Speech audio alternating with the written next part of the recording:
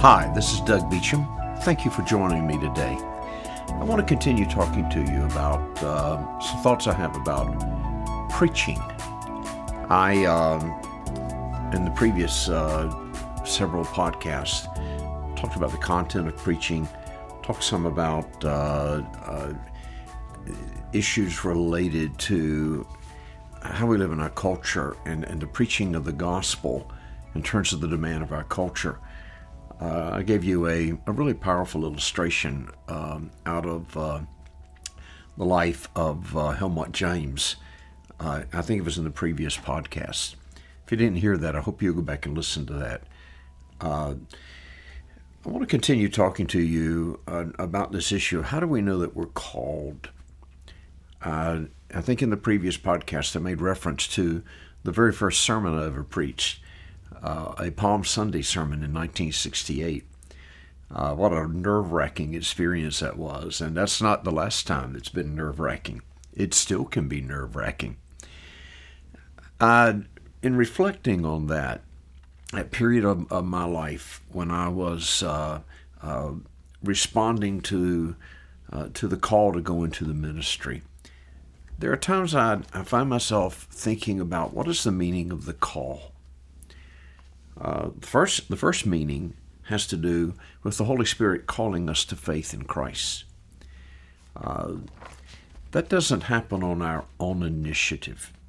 In fact, in my natural state, I actually want to remain in my sin, at least until it gets so bad that I can't stand it. I find myself easily deceiving myself and with statements like, well, this is the way God made me. Whatever my proclivities might be, whatever my attitudes might be, I self-justify myself.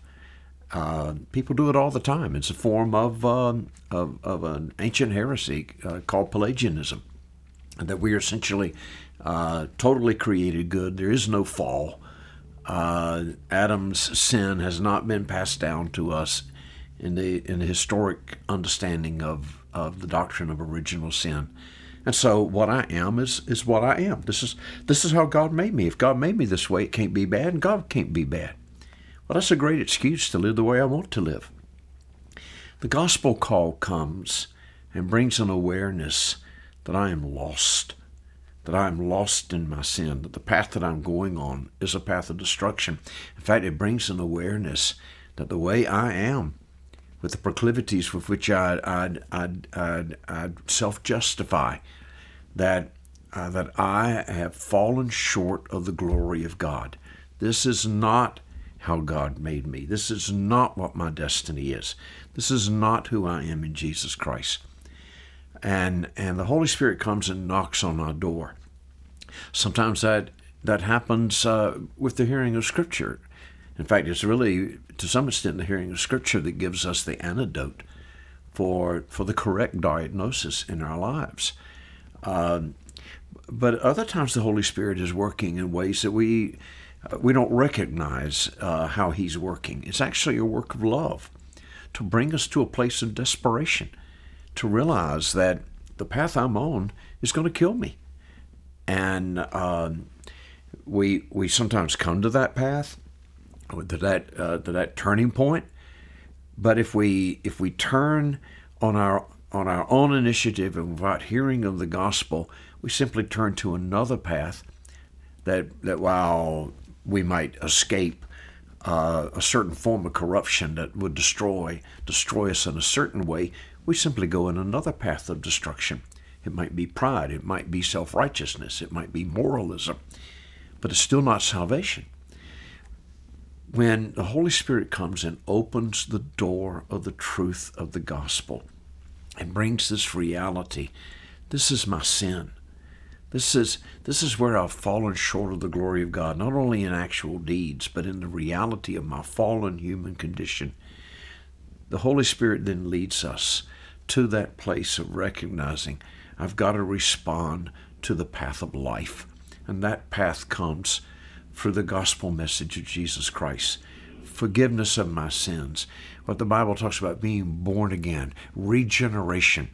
That God has done something. If I confess my sins to Him, He is faithful and just to forgive me of my sins and to cleanse me from all unrighteousness. That's the gospel call. That call is to all humanity. And that's part of the gospel that we preach. There's another side, though, of the call of God that has to do of something in the sense that I talked about with you in some earlier podcasts, and that's discerning the difference between our occupation and our vocation. There comes a time in our lives for a lot of us that we heard God say, I want you to be a missionary. I want you to be a teacher. I want you to be a pastor. And we begin to discern that and hear that call in our lives. That's very, very personal. There's a matrix of things that come together to bring about that reality in our lives. I remember as a kid, I grew up in a pastor's home. My dad was a good pastor, and then later a denominational executive. So I grew up going to Pentecostal churches my entire life. One of the things I remember hearing was hearing preachers who would say things like, you can't be called just because your father or your mother was. So don't do this. Don't become a minister just because your father was, or this kind of statement. If you can do anything else besides preach, do it.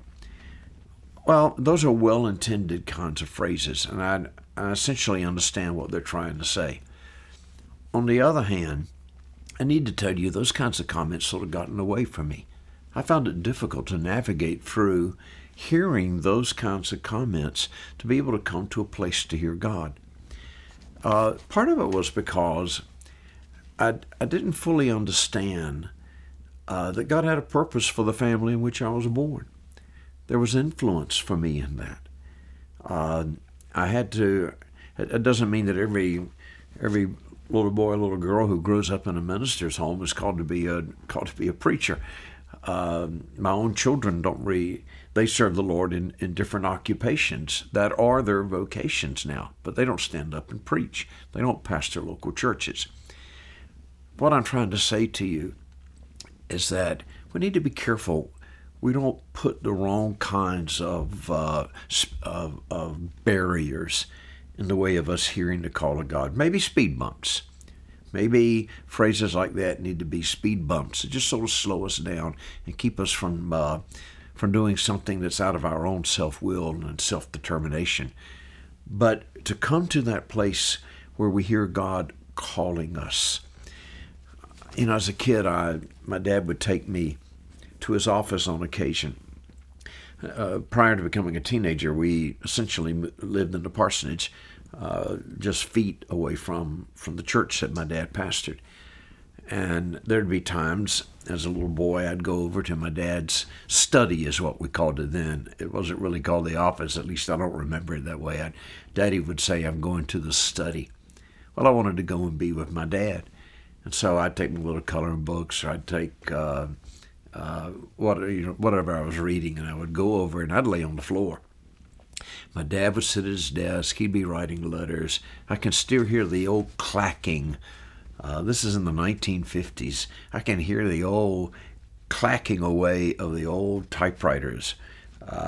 Some of you that are young have no idea what that sounds like. But those keyboards where you had to hit the key really somewhat forcefully for it to type. I can hear that even as I'm talking to you. I can see my dad opening books, opening his Bible, making notes, writing letters to people, whatever he was doing at his desk at the study. That had an influence on me, just being in that environment. As a kid, I don't really remember so much what my dad preached about, but what I do remember was his tone, was his attitude. He was graceful.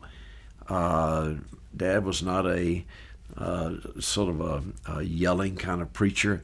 He was very thoughtful. He was very.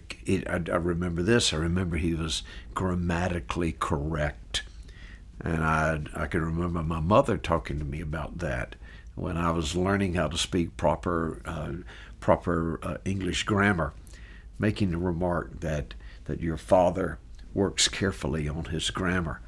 And but listening to him and listening to his heart, that's what I would hear. That's an amazing thing for us as communicators of the gospel, whether it's to one person one-on-one, whether it's to thousands of people or a small congregation of 30, 40 people, whatever it may be. There are our words, and then there's our heart. The issue of our heart is something that people discern as they listen to us. We may be theologically and biblically correct in what we say, but if we say it with a spirit of anger, of a sense of seeking to manipulate people, people discern that. They don't even have to be a Christian to discern the heart. And if people know that that we love them, we don't even have to tell them we love them. They know it when we're standing there by what we say and how we say it. These are the kinds of things that I grew up with, were part of my context.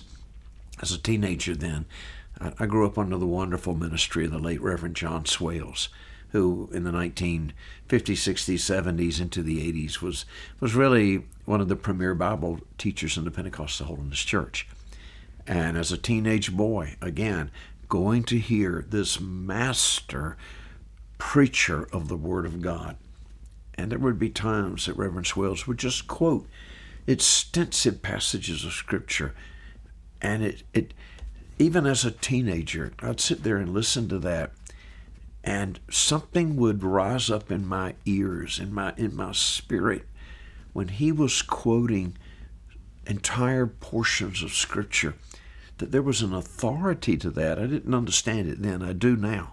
I have a better understanding now. There was an authority in all of that that was different than his words. And there was something different about him when he would be quoting Scripture. Not that he became some kind of a Superman or was screaming or yelling. He was not. He was very calm for the most part. But today we call that an anointing. There was just something the Holy Spirit was doing when Scripture was being quoted and application was being made in the Spirit that lifted my teenage heart.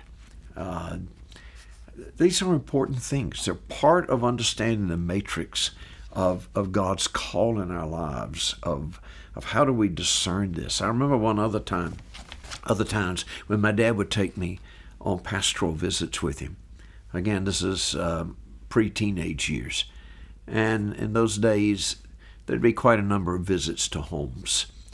And ministers were wise. They would not go to a home if it was just the wife that was there, at least for a man who's a minister. But always if family was present. And there'd be times Daddy would take me. Sometimes Mama would go, but there were times I enjoyed going with my dad. It was my time with him. We'd get in the old car, ride to this house. I had my coloring books or whatever the case may be. I'd come in and everybody was nice to me, and they'd give me some cake and some ice cream. And I remember thinking as an 8-year-old, wow, this is really cool to be a preacher. You get cake and ice cream. And then when we'd leave, sometimes the man of the house would give me a quarter or 50 cents, and I'd think, okay, no wonder Daddy does this. Well, actually, I learned later on that's not really the case. But I felt welcomed myself. Dad would say to me, Douglas, you sit over there and just be quiet. And I'd have my little stuff to play with or keep me occupied.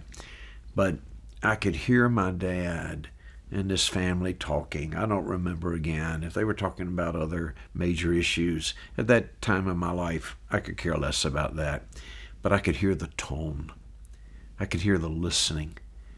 And when it came time for prayer, my dad would say to me, Douglas, come in, and we're going to stand here. We're going to pray for this couple.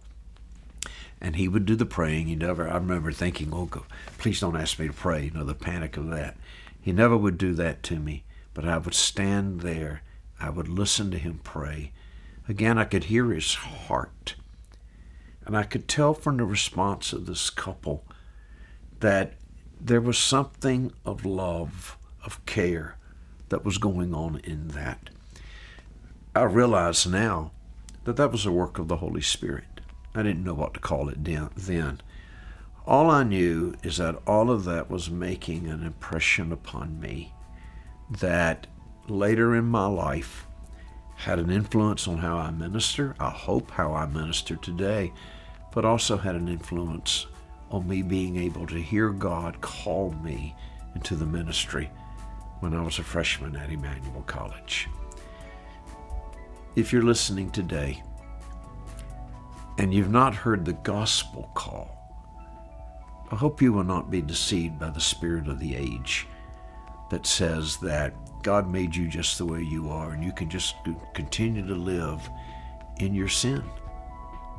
I hope you will hear the Holy Spirit speak to you, calling you really in the same sort of message that Jesus brought. The kingdom of heaven is at hand. Repent and believe in the gospel. If you're listening to me and you're questioning whether you're being called or you've questioned a call you've responded to, I hope you'll take time to pause. Ask God to speak to you. Have ears to hear. And don't be afraid when God says, yes, I'm calling you. Thanks for listening. God bless.